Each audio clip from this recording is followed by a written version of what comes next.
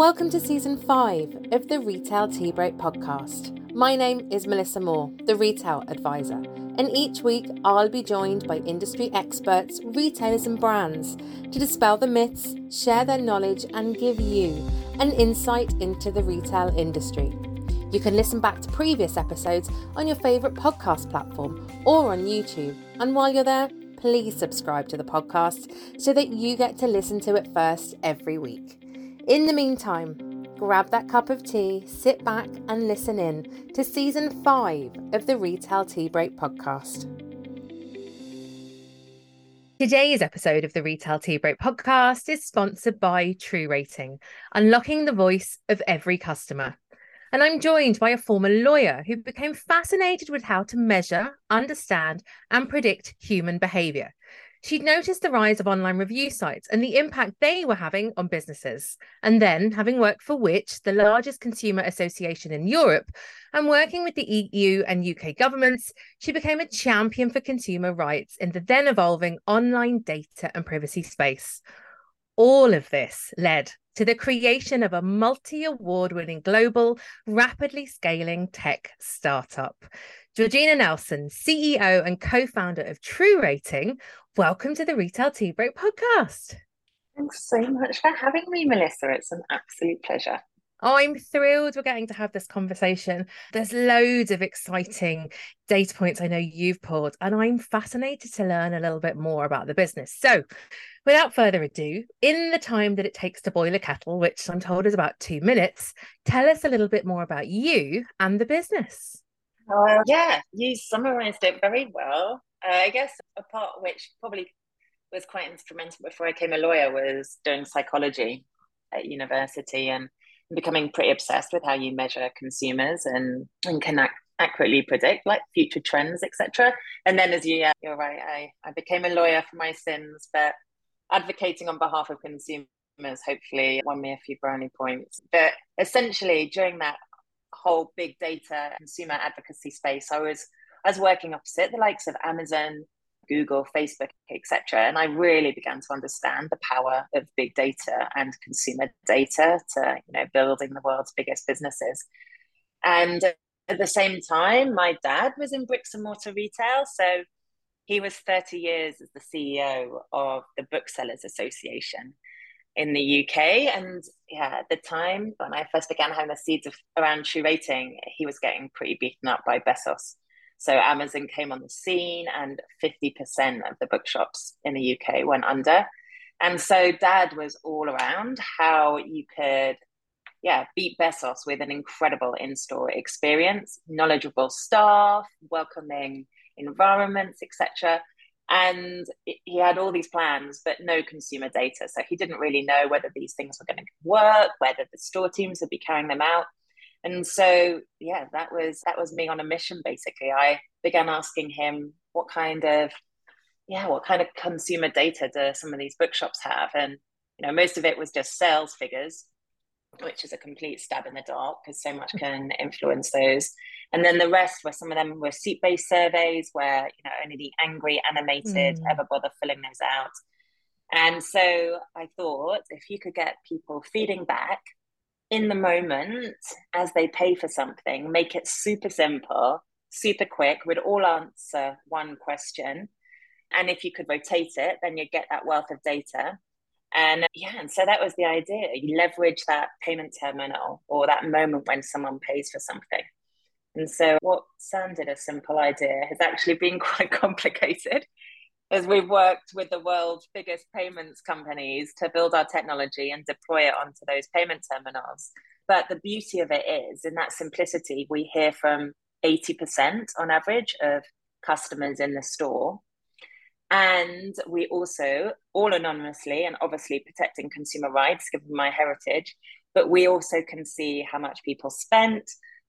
We can see patterns of returning behavior, what's in the basket, and all that really builds to give a really rich picture back to the retailer of what they need to do to improve on to provide a better customer experience. So that was the wow, just like that. Just Uh, like that. Oh, taken a few years. How amazing. I love what I absolutely love about this. It came from retail basics, the fundamentals of supporting your dad and people like him. And we know there are so many retailers, physical retailers around the world that really just want to fight back, as you said, with really strong customer service in store, really knowledgeable staff.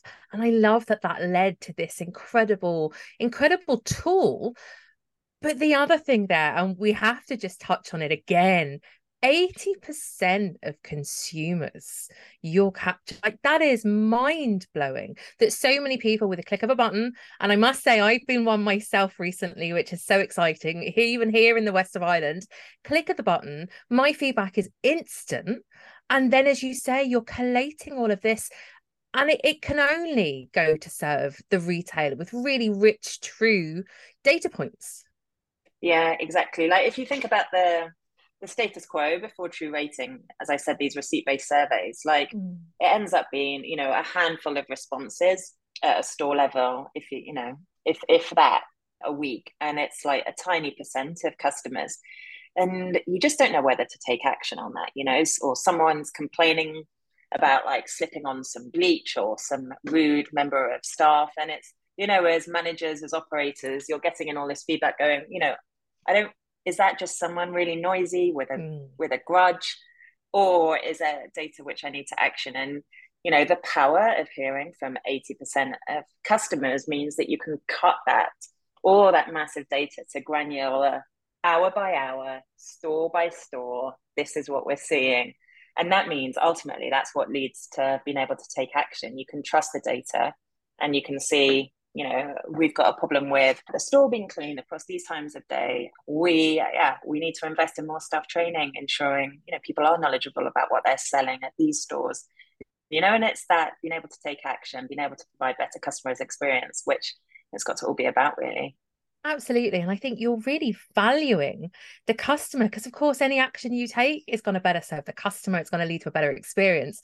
So it feels incredibly circular as well, which I absolutely love. So, across so many different categories, then we know food, pharma, furniture, you've now gathered, and again, my mind is blown by this figure. You've now gathered 500 million ratings of usable data. And actually, I must just say, if you go on the website, I've now become a little obsessed with seeing this figure build and build and build in real time, which is just bonkers because it's absolutely incredible that that's what you've been able to do with your retailers. So from all of that data then that's being collated, are there any key kind of themes that stand out then to you? Yeah, I think, as you touched on, we're in such diverse verticals from, Canada Post with post offices all throughout Canada to auto centers to some of the top fashion brands, grocery, footwear, yeah, discount, etc. So across all those diverse verticals, and it was really surprising actually the commonalities of what essentially makes good retail appeared across the board really. And I think the first, and we can dive into this deeper, was really the people are your power. Really it is your experience of a brand is only as good as your last experience, essentially. And that experience is predominantly shaped by the people who are representing it on the store floor when you go in. And so really ensuring that you're investing in those frontline operators and they are living and breathing your brand is key. And we can dive into some of those aspects in a bit more detail. But I'd say what was also interesting across all those sectors was I think we're at the age of, we're at the time and age of experience. Mm. And, those retailers which are, see their store simply as, warehousing and price fulfillment, etc.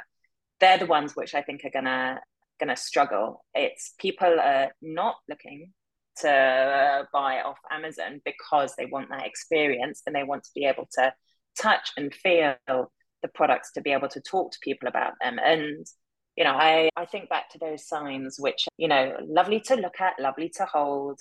You play with this product, consider it sold, or you break this product, or Yeah. but But what we're seeing is those retailers which encourage you to play. So that could be anything from, would you like me to take these into the fitting room for you? Would you like another size? Or, did you sample any of our, products in store? All the explosion from the likes of Sephora and Ulta, these types of makeup brands, which are all about you going in and experiencing the products, to getting behind a car for, and really encouraging test drives. So really it's that experience which is so key to conversion. So that creativity about how you can really get to live and breathe the brand and its products in a very, in a truly tactile way, I think has been key. I love that. And I think especially coming out of, COVID and lockdowns and Yeah. not being allowed to touch stuff, I think the fact that your data is showing this more than ever now, as you say, and I'm even doing it with my hands right here, is you want to touch, whether you want to touch and feel, whether it's feeling what that lipstick is like on, what it's feeling like, that steering wheel in your hand that you're about to invest in. So much of what we do is to entice shoppers into store, but then allow them play. You have to have them play if you want them to kind of love your brand as much as you do. Yeah, exactly. Like we've seen on average, if you experience the product, you spend 24% more. Wow. And so that is an incredible investment. That's unbelievable. Any other kind of key insights then from this 500 million, and I'm going to keep saying it because it still shocks me, 500 million pieces of data. Like it's phenomenal. Yeah. I think as I said to that, people is power. What's interesting is looking at what aspects of that emotional connection which people are really looking for. And I think it goes again to the sort of fundamentals of human psychology, the power of a smile and the power of a hello. And I saw something recently on LinkedIn how a grocer in New Zealand now has an aisle, a checkout aisle, which is called Have a Chat aisle. And it's like where especially elderly people, Yeah. they live in an area where there's a lot of elderly who miss that, emotional connection and coming to the shop for a chat. But yeah, it's not just, we all like, we all like that. And I think, again, interestingly, that the power of were you greeted with a hello today, we see people spend 20% more. And I think it's not just, that hello is that sign to say, we've formed a connection. You can approach me now and, ask me about whether you've got your size, that you've seen a product. You've built that connection, that it often means that people will, come to you for questions around the product, which means that then there's a much higher chance of conversion. So the power of a smile, a hello. And and I also think we've really just seen how, again, that passion for a product has been really key. And you can't really fake that. And so what was interesting, like a good example was with a high-end sneaker trainer company. I've been in the US too long. Sneaker. A high-end trainer company which we were working with in London. We saw a dip in their customer experience scores and service scores go down, and that was impacting their revenue and bottom line. We're like, what could this be about? And basically they had changed their recruitment strategy to look for people who just had retail experience rather than people who had experience of loving trainers and being obsessed with trainers. And that was really impacting the amount of people they could convert. And so again, I just think it's that, that investment of hiring practice and then investment to ensure people really understand your product, or ambassadors of it, and can convert those your customers to be the same. That's incredible. And you've just reacted there because I'm sat here gobsmacked, but yet not surprised. Look, an awful lot of what I do, whether it's training retailers or educating them through various levels of education, is to talk about this importance of, we're all going through this digital transformation. That's a given. But the emotional connection, which I'm sure goes back to your father's time and people he was seeing and working with, this kind of face-to-face human connection, the emotional connection, is far superior and far more important than anything else we could be doing right now. So I love the fact that retailers Mm, want you to gather that data, but also by the sounds of it, they're reacting to it. That's fascinating about the recruitment aspect, because again, it brings it on one further level. This is all about people. You know, as you said a few minutes yeah. ago, retail really is about people. I suppose, does any of that surprise you, considering we're all very tech savvy now? Retail has to be, it's had to move on. But does the Mm. very fact that it comes down to these fundamentals of people, does it surprise you at all? Well, I think, I was just at the Store Operations Council here in the US, where you have, people in store operations from across the US retailers. And it was obviously there was a huge amount of excitement around, workforce management tools out there now, communication tools to really help those on the front line, and all these amazing progressions in tech. And I think it's all to remove the busy work of what is essentially, very much on the shoulders of a lot of the store associates now. You speak to them and they're like, I've got to do this. I've got to pick up for our BOPIS. I've got to unpack, stock the shelves, price. They'll run through all their tasks. And from our perspective, what we've seen is if you can get those store associates, if you can deploy technology to help them with all that busy work, that back office stuff, which is taking their time to do those timetables, to et cetera, and get them out focusing, being the face into the customers. And that's where you're going to see the biggest yield and reward. Like we've asked so many questions of consumers, like what tech do they value in store? And it's all interesting, but most of it is things like apps to help them navigate the store came interestingly out on top. But things like self-checkout, if they can't find assistance quickly with self-checkout, that really leads to a poor customer experience, like whether you're buying booze or you can't find the lookup product or whatever. And so ensuring that if you are going to invest in tools like self-checkout, that you're not removing those people from on the shop floor, that they're still there to be present, to offer assistance, has been absolutely key as well. So I think it's always just never forgetting in any technology decisions and investment decisions which you make on the shop floor, it's ensuring that you're not forgetting that human element in training, which is key to always pair them up. Yeah, it sounds so relevant now, as you say, because we have become task heavy. There's no getting around that. There's a shortage of people within retail, worldwide at the moment. But if we use that tech to utilize the boring stuff, I'm sorry, I'm going to say it, because a lot Yeah, of the that busy work. tasking is, Yeah. it is really boring. It's needed, and we have to do it to run our physical stores, especially. But I agree that if we actually have people at every point of that customer journey, that we continue to put the customer at the heart, like many, many retailers and brands say they do, that then being able to pick up on the data points that you have, as you say, have you been served by someone today? Have you actually met with a physical person? Yeah, That's going to availability is support key. that. And that's another really interesting thing, because we see that over the years that more and more retailers have tried to pull people back from the shop floor, whether it's been through scheduling, whether it's been through, financial reasons, but they have to be available, as you say. Yeah. Yeah, it's interesting just looking at, because we do heat maps, we can see across the time of the day when things are, when there've been sort of hotspots and issues, and obviously how that impacts revenue.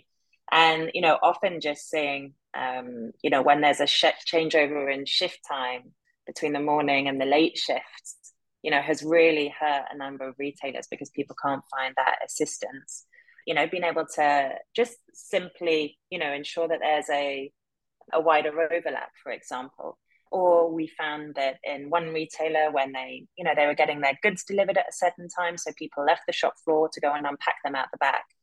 And just seeing, like, literally, you can't argue with it. This is hurting our bottom line. And knowing that you can simply do, how much extra would it cost us to put someone on the shop floor for this time? All right, cool. We know we'll make that back because we know customers will spend more. Yeah, is key to making those business decisions with confidence. And then you can, with our tool, you can simply just A/B test these theories in a few stores if you want, and then you can get the confidence of that investment and no to roll it out wider. I'm going to ask the question at this stage because again, I know a lot of people in listening will be thinking, oh, heat maps and data. Explain a little bit about how it actually works in a retail setting. So yeah, it's really simple. You're just waiting to pay, and you're just waiting to tap your card or insert it or whatever, and just literally on the payment device comes a question. So it could be, were you greeted in store today? Or the next person behind you could get, did you find everything you were looking for? So the questions rotate, and you don't have to ask every customer either. If you've got peak rush hour times, you can ask one every few minutes or whatever, and the questions rotate. So one simple question, and then you go through to payment. And with every rating, we donate to children's charities across our markets, and retailers can also publish their scores on Google with a True Rating profile page, which really brings that visibility around, consumers are rating, but they can also, again, see how our retailer is doing. So that virtuous circle, as you said. It's so quick and so easy from a customer perspective. And I suppose an awful lot of the way I look at this is it has to be easy for the customer. Otherwise, they're not going to bother. I think about the retailers where they have given you the receipt to then go online and give your view. How many people do that compared to just screwing it up in the bin? Whereas I suppose if you're waiting to pay and the pin pad is there in front of you, it is just a quick, God, is it even a couple of seconds a button and away you Yeah, go.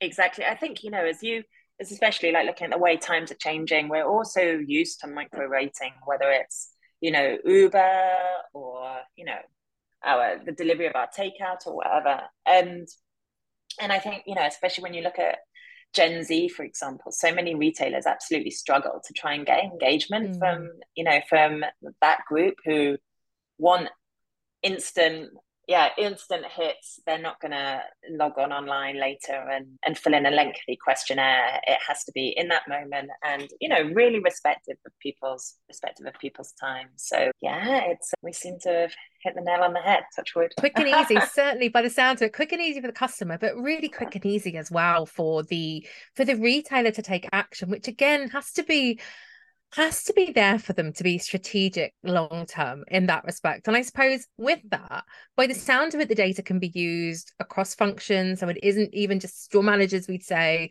it can be used at a strategic level. And one thing I found fascinating, and I do love this because you do often think, oh, too much communication in a store, too much signage. But your data is actually showing that the customer actually appreciates strong communication and that they do read our signage, which again I was fascinated by. Because you know what, having worked in store and worked my way up all those years ago, you're almost led to believe that there's way too much signage in store nowadays. It's true. I think it's quite interesting. We were speaking to one of the top management consultants who are advising retailers on in-store signage, and they're saying that they got their young associates to stand in car parks and say, "Did you notice this? Did you notice the sign there?" But obviously, with us, we can get that real time in the moment. And I think I'm sure, as you'll have seen, like how hot retail media is getting now in terms of Mm. retailers looking at building other revenue streams, and you really using the store as that media hub for CPG, FCMGs to be able to communicate to consumers. And so we asked 135,000 consumers just across August and September around their views on retail media, like what was really influencing them in store to make a purchase. Was it an advert they saw online? Was it a influencer, etc.? And hands down, the top thing was in-store signage. So yeah, 68% of people said in-store signage had influenced their decision to purchase that day. And then when asked what makes them try something new, again, it was looking at a display in store or in-store signage. So I think, previously so much of retail media has been really focused online when it's Mm. so clear to track and to, do that ROI with the delight of cookies, etc., and build that case. But with our technology, we've actually really brought visibility down to a store level and showing yeah, it may sound traditional, but when it works, and consumers, it's there in front of them.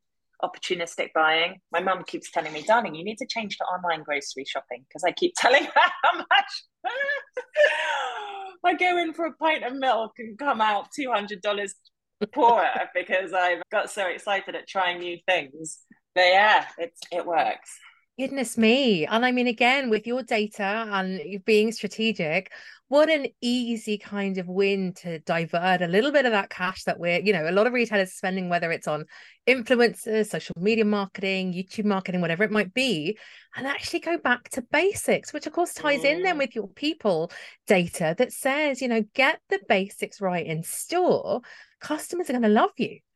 Yeah, still, over 90% plus of all retail revenue is still made on the coalface in store. And so, yeah, let's bring back some of that sexiness to the retail basics, as you say.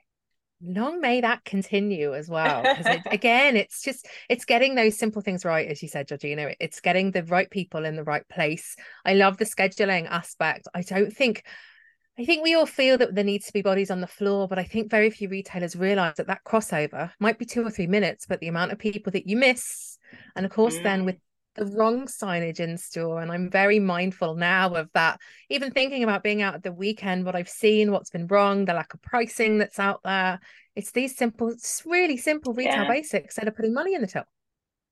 yeah, yeah. And, obviously with our tool, being able to see visibility down to a store of, all right, we've got an issue there, the kind of thing which you'd never be able to, pick up unless, yeah, the district manager happened to just, that day make a visit or whatever. And so, yeah, being able to get that data real time is just so valuable to be able to act on that customer promise. And also, then it doesn't lump everybody in again in an area or a region. It's very Mm, specific to a store, as you said, down to the moment as to what's worked or what hasn't, which can only be great learnings and a great investment for the brands that have come on board, because it's not just a generalization. yeah, yeah, exactly. I think so much of customer experience has all been like at this brand level before, Mm. and it's like everyone in a boardroom will sit and think, oh yeah, that's great, that's our brand. But like ultimately, apart from advertising slogans and all of that kind of stuff, how is that actually, really impacting how people are acting down on the shop floor? And I think that's been a massive miss. Can only get better. I do. I love it. So, but I do. Do you know what? And we've spoken before. I come from frontline retail. I've certainly worked with and led huge teams on the shop floor. Data like this over the years would have been invaluable, because you can really start to polish what's worked well, but also really pick out what's not working, because you've got very specific data. So I'm sure there's an awful lot of Mm. store managers or regional managers out there that are loving this, because it's a better use of their time as well. And I also think it takes the emotion out of it. Having spoken to so many operators, and that, a good retailer like you, Melissa, in your gut what needs to be done and to happen. But it's like, suddenly there's no, you have the conversation with your team, guys. You can't argue it. This is what our customers are telling us, and this is what we need to improve, and this is how much better we can be. And not having that emotive discussion where people discount what they're going to hear about in receipt-based surveys. They don't trust that, or they think, yeah, they don't trust their manager. Suddenly the data It is. speaks It's speaks transparency. volumes. Yeah, absolutely. And it's Yeah, transparent. And exactly. also the cheeky part of me is thinking, right, well, I can go to head office and ask for more money for X, Y, and Z, because the data's telling me Yeah. that as well. So I tell you, it Yes. definitely works both ways. Completely. Thank you for your huge advocacy. That's amazing. Oh, absolutely. Well, have to as a frontline retailer, because it works. It's back to basics. So, final question, and I'm almost scared to ask this, because I see the explosion of the company and the brand globally over the last few years. What on earth is coming up next for True Rating? Yeah, well, yeah, it's all growth. So we're all focused on bringing, some amazing retailers and brands on board. We've grown 100% year on year last year and the year before. So and next to be even more next year. So yeah, really exciting with that. But I think for me, it's really pushing on ensuring that we get the communication, like from retailers back to their customers. Like, what have we changed based on your feedback? And so I really want to focus on getting that circle of communication back, so consumers can see at a local level the changes which are happening all the time and really feel empowered. So I'm excited to do that with some of our retailers first out the gate. So more there, and then obviously I am really excited about all the advancements in predictive analytics, AI, etc., and really just beginning to flush all of our data through that. So beginning to say, like, okay, we can see historically you've always had a problem on like Wednesday afternoons with stock cleanliness. Be on your game on Tuesday, because tomorrow week you might have the same issues. So I think the whole area around that and being able to really leverage some of those tools is pretty exciting, and our product team are whirling with that. So yeah, I think my team serve a popcorn brain, so as many ideas will be coming over the next I'm excited. I have 6 months or so, but genuinely excited then to see what's coming up, because with the work you've done so far with the phenomenal brands that are on board, no wonder they're delighted with it, because it makes sense, as you said, it makes sense for the front run retailer, it makes sense for the brand themselves, but as you bring it back to every time, it makes sense for the customer out there as well. Yeah, exactly.